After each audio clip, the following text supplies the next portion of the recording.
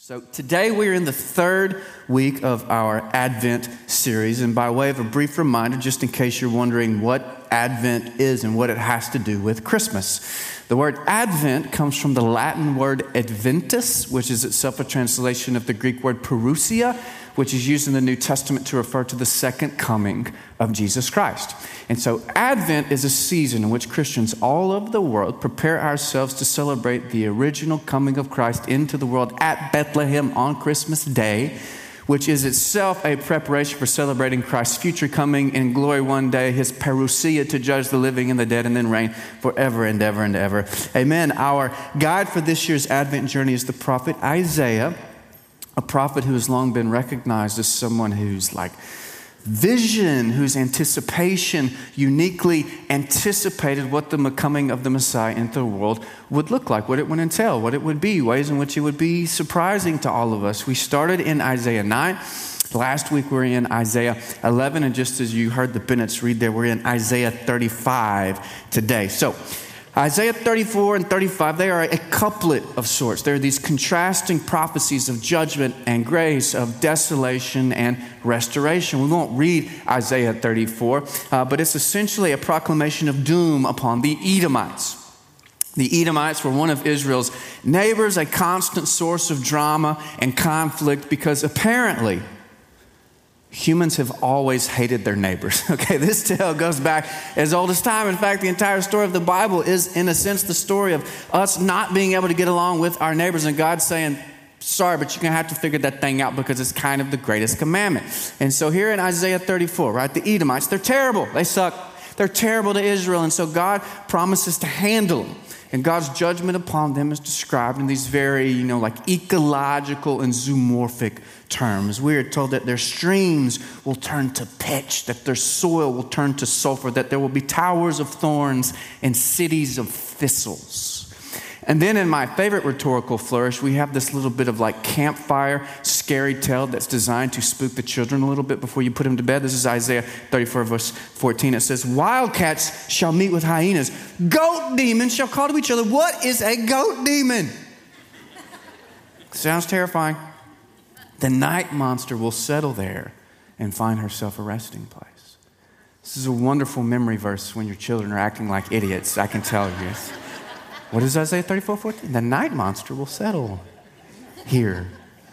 It's pretty dark. Then we get to Isaiah 35, and God shines some light on this darkness by revealing that this proclamation of doom that he gives the Edomites is all in service to this homecoming that he envisions for his people. Because in order for God to bring his people home, he first has to subdue all the hostile forces that would make such a homecoming impossible, right? And so that's chapter 34. And now in chapter 35, we get this homecoming also described in similarly ecological and zoomorphic terms. We're told that streams will bubble up in the desert, that waters will wind through the wilderness, that barren land will explode with bloom and blossoms, and then most importantly for any children in the room today, there will be no more night monsters, right? Isaiah 35 verse 9, no lion will be there nor any ferocious beast. It's a lot of flora and fauna talk, isn't it? It is beautiful, but then we actually get to this very poignant description of what this homecoming will mean, what it will look like for God's people. Okay, this is verses 3 through 6 again. Encourage the exhausted. Anybody exhausted today? Just me? Yeah. Encourage the exhausted. Strengthen the feeble. Say to those with anxious heart. Anybody with an anxious heart this morning? Say to those with anxious heart, take courage. Don't be afraid. Then the eyes of the blind will be opened and the ears of the deaf will be unstopped. The lame will leap like a deer and the tongue of the mute will shout for joy. And then this homecoming prophecy poem, it ends with this image of the highway of holiness, the holy way, this road, this path that God's people will walk on to get back home. Let's listen to what Isaiah says again. A highway will be there, a roadway, and it will be called the highway of holiness. The unclean will not travel on it, but it will be for him who walks that way, and fools will not wander on it. Now, no lion will be there, nor will any ferocious beast go up on it. These will not be found there, but the redeemed will walk there, and the ransomed of the Lord will return and come with joyful shouting to Zion. With everlasting joy upon their heads, they will find gladness and joy, and sorrow and sighing will flee away. Now, that sounds like a good homecoming, doesn't it? Well, I'm ready for it. And apparently Jesus thought this sounded like a pretty good homecoming too, because there's this really interesting story in the New Testament where Jesus is interacting with a few disciples of John the Baptist about whether or not he's the Messiah. And in that conversation, Jesus makes clear that he was familiar with Isaiah's famous poem of homecoming in Isaiah 35, and that Jesus, in a very real sense, saw his ministry as the fulfillment of it.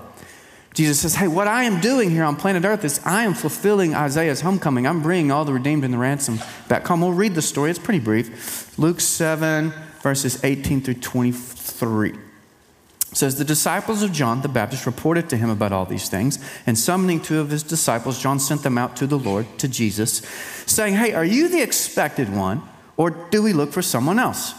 Now, when the men came to Jesus, they said, well, John the Baptist has sent us to ask you, are you the expected one, or do we look for someone else? At that very time, Jesus cured many people of diseases and afflictions and evil spirits, and he gave sight to many who were blind. And he answered and he said to them, you go and report to John what you've seen and heard. The blind receive sight, the lame walk, the lepers are cleansed, and the deaf hear, the dead are raised, the poor have the gospel preached to them. And blessed is he who does not take offense at me. Now, I don't know about you, but when I read this story, the part that really piques my interest is this last little phrase, blessed is he who does not take offense at me. That's what Jesus says. Because here's Jesus, right? He's doing all this good and gracious stuff. I mean, he's healing and helping people who desperately need healing and help. And yet he knows that there is something about what he's doing that easily provokes offense in us. Jesus knows that there's something about what he is up to that easily offends us. As good and gracious as it is, it offends us. And I'd be willing to bet that you have felt it before, right? You have felt the offense rising up at some point. I know I have. Typically because, why? Well, it's typically because God has failed to meet your expectations, in some way, shape, or form, because it's awesome that Jesus healed some people. It is.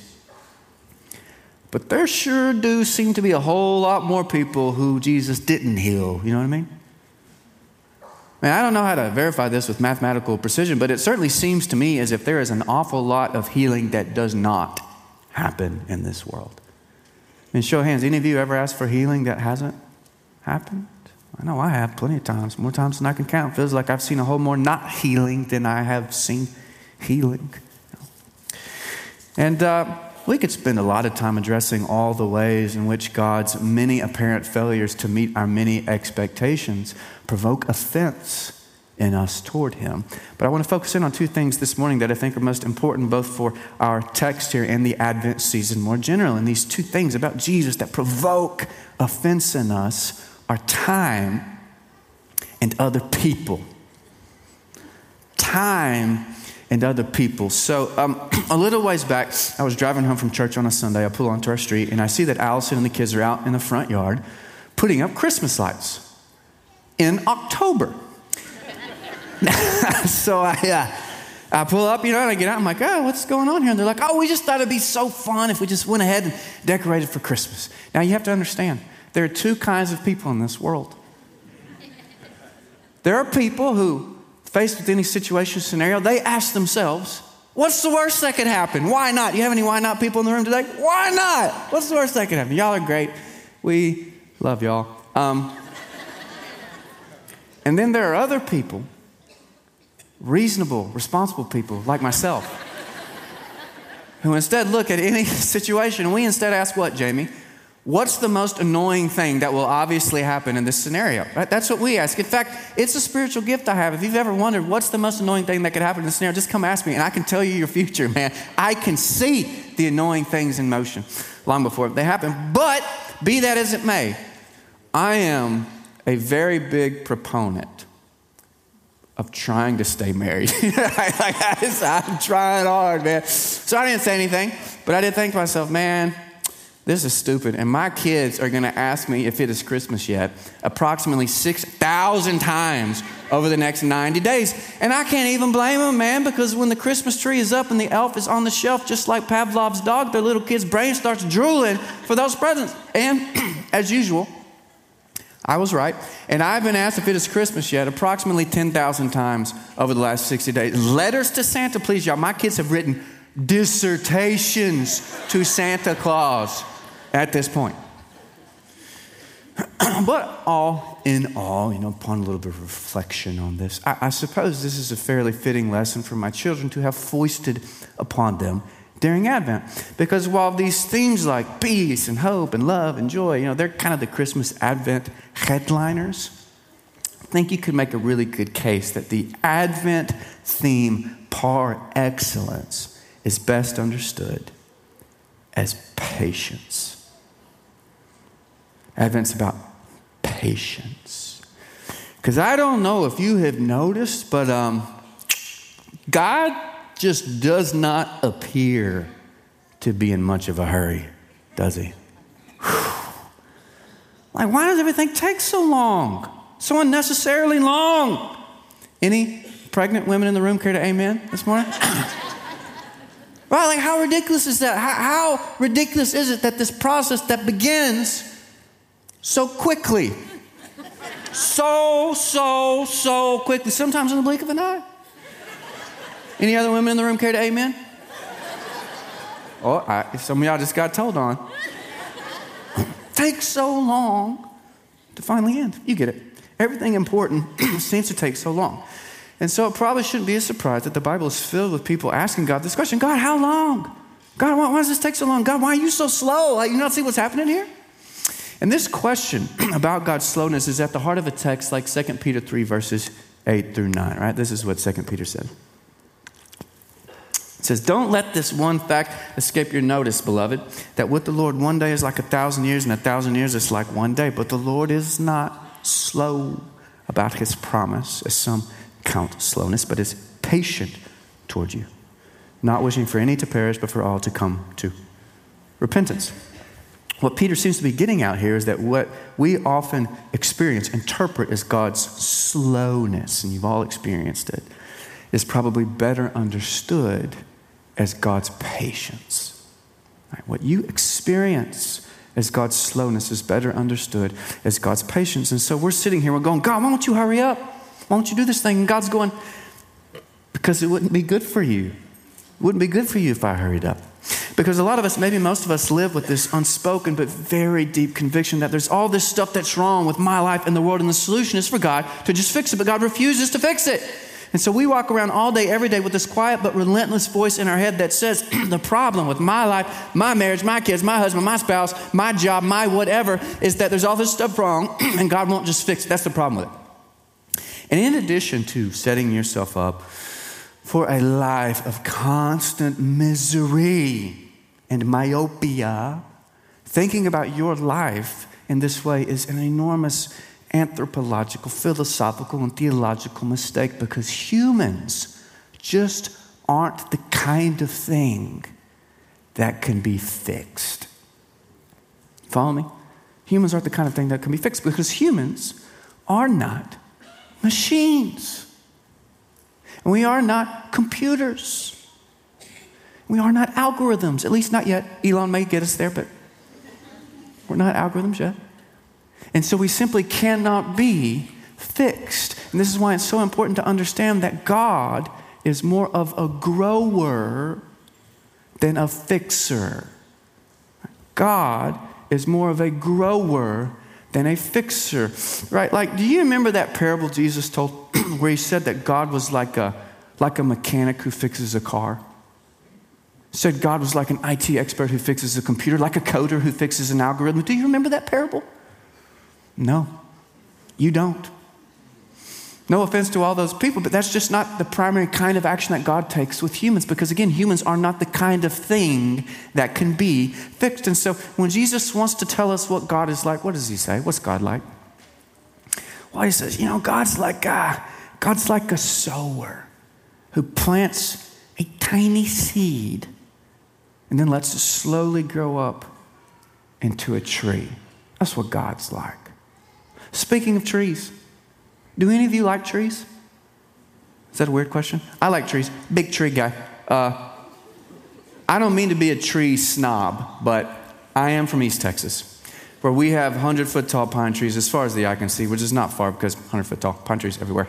And so it took me a little while when I got to Central Texas to appreciate these Central Texas tree offerings, because aside from the majestic Central Texas live, don't take this the wrong way, but your Central Texas trees, they're kind of wimpy, right? You know, I'm a native at this point, okay? I've accepted you have wimpy trees, okay? It's just the truth. And so it took me a while. But anyways, I like trees, and I'm a novice tree connoisseur, which I think means I'm getting old. Isn't that what that means?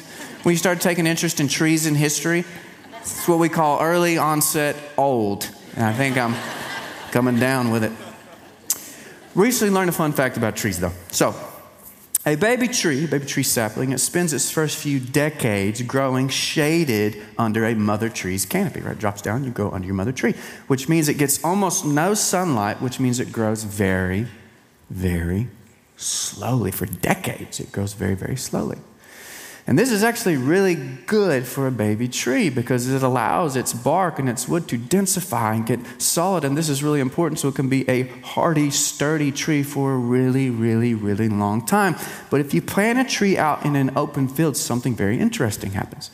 Now, free from, sulking in the shade of the mother tree's canopy, a tree out in the field, it just devours all this sunlight. And so it grows up really, really, really, really fast, which is really, really, really bad for a tree because it means that its bark and its wood is very flimsy, it's very airy because it never had the time to densify, and flimsy, airy bark and wood is a breeding ground for fungus and disease. And so as Forrester Peter Wollobon says, a tree that grows quickly rots quickly.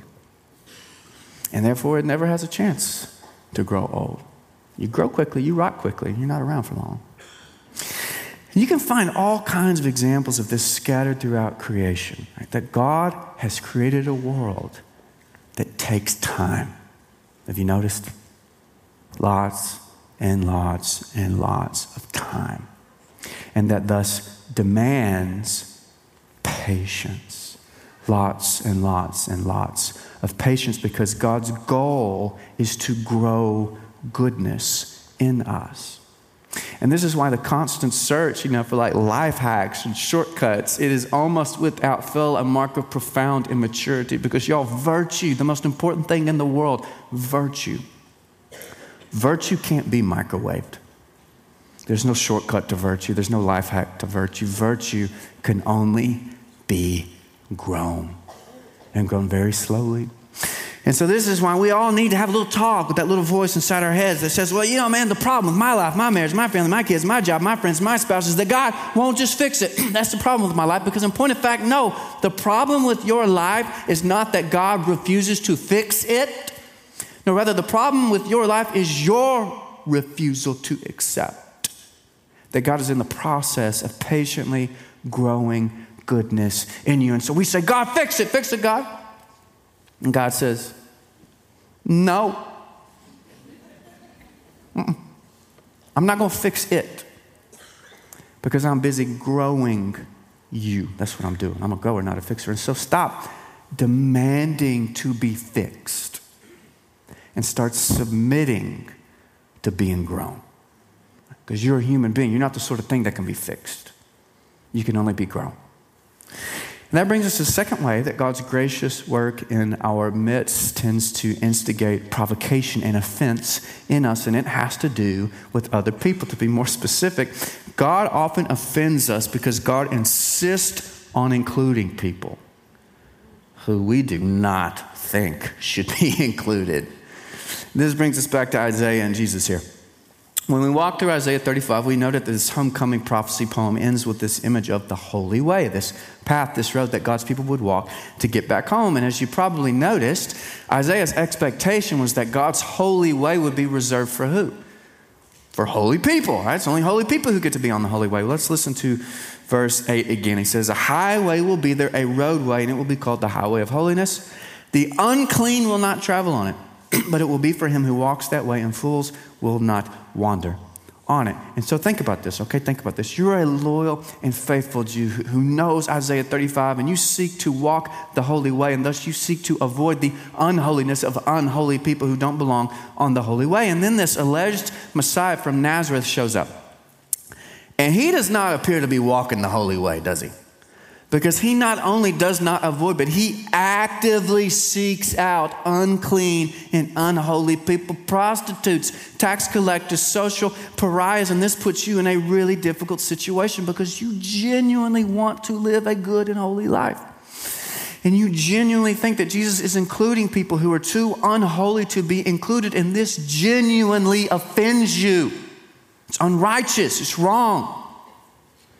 And as much as we all like to tell ourselves that, had we lived back then, well, we would have seen Jesus for who he was. We would have been able to graciously accept his inclusive work. I think that's giving ourselves way too much credit because, y'all, is there somebody who you think is too unclean to be included? Say their name on the count of 3. 1, 2, 3. Jordan. Oh, wait. Oh, not you, Jordan, our worship pastor. I'm sure you're great. I got a long list of people. I carry it in my back pocket just in case the Lord ever asks me. Well, God, here's a few who shouldn't make it, And I bet there are a lot of people who you think they're too unclean to be included in the holy way. Maybe they're terrible people. I'm sure some of them are. But I got some bad news for you. Jesus is doing everything in his power, which is quite considerable as I understand it, to find a way to include even those people who you think should not be included. And this is like the one thing that Isaiah missed, or maybe, he got it, but in a way he could have never anticipated, because will there be unclean people on the holy way? Well, I am sure hoping so, right? Fingers crossed. Or else y'all all in trouble, right? I hope there will be, because in the sense that, everybody is unclean. I hope that's not news to you. If it is, you should really ask your spouse to be more honest with you. But God sent a way, right? God sent Jesus to make a way for unclean people to be included in the holy way. And there's so many different names for this phenomenon: justification, salvation, reconciliation, redemption. But at rock bottom, they all gesture at this most gracious good news that God in Christ has found a way to make a way for absolutely everybody. And that's what Advent is about. God in Christ making a way for you. And making a way even for those, and especially those who you think he should not make a way for. And then making us all walk this way patiently together. And blessed is he who does not take offense at this. Blessed is he who patiently welcomes it. Amen? Amen. Let's pray together. Gracious God, thank you so much for the gift of today. We do not and could never deserve to be here. We are because and only because a good and gracious God has decided to host us for another day. We come before you, and I know that in this room there are a lot of people who are wondering, who are asking, how long, Lord? People who have asked for healing in their bodies and their marriages and their families and their jobs. And those prayers seem to have gone unanswered. God, there's a lot of pain. And so we ask that today you would remind us that you are not slow, but you are patient. You are not a fixer, you are a grower. You are patiently growing goodness in us. And we pray that you would help us to see that and receive it. We also pray, God, that you would help us to see that you have found a way to make a way for every last person. And we pray that you would help us to be people who make it clear that everybody has a place around Jesus' table, no matter what they have done. We pray all this in Christ's name. Amen.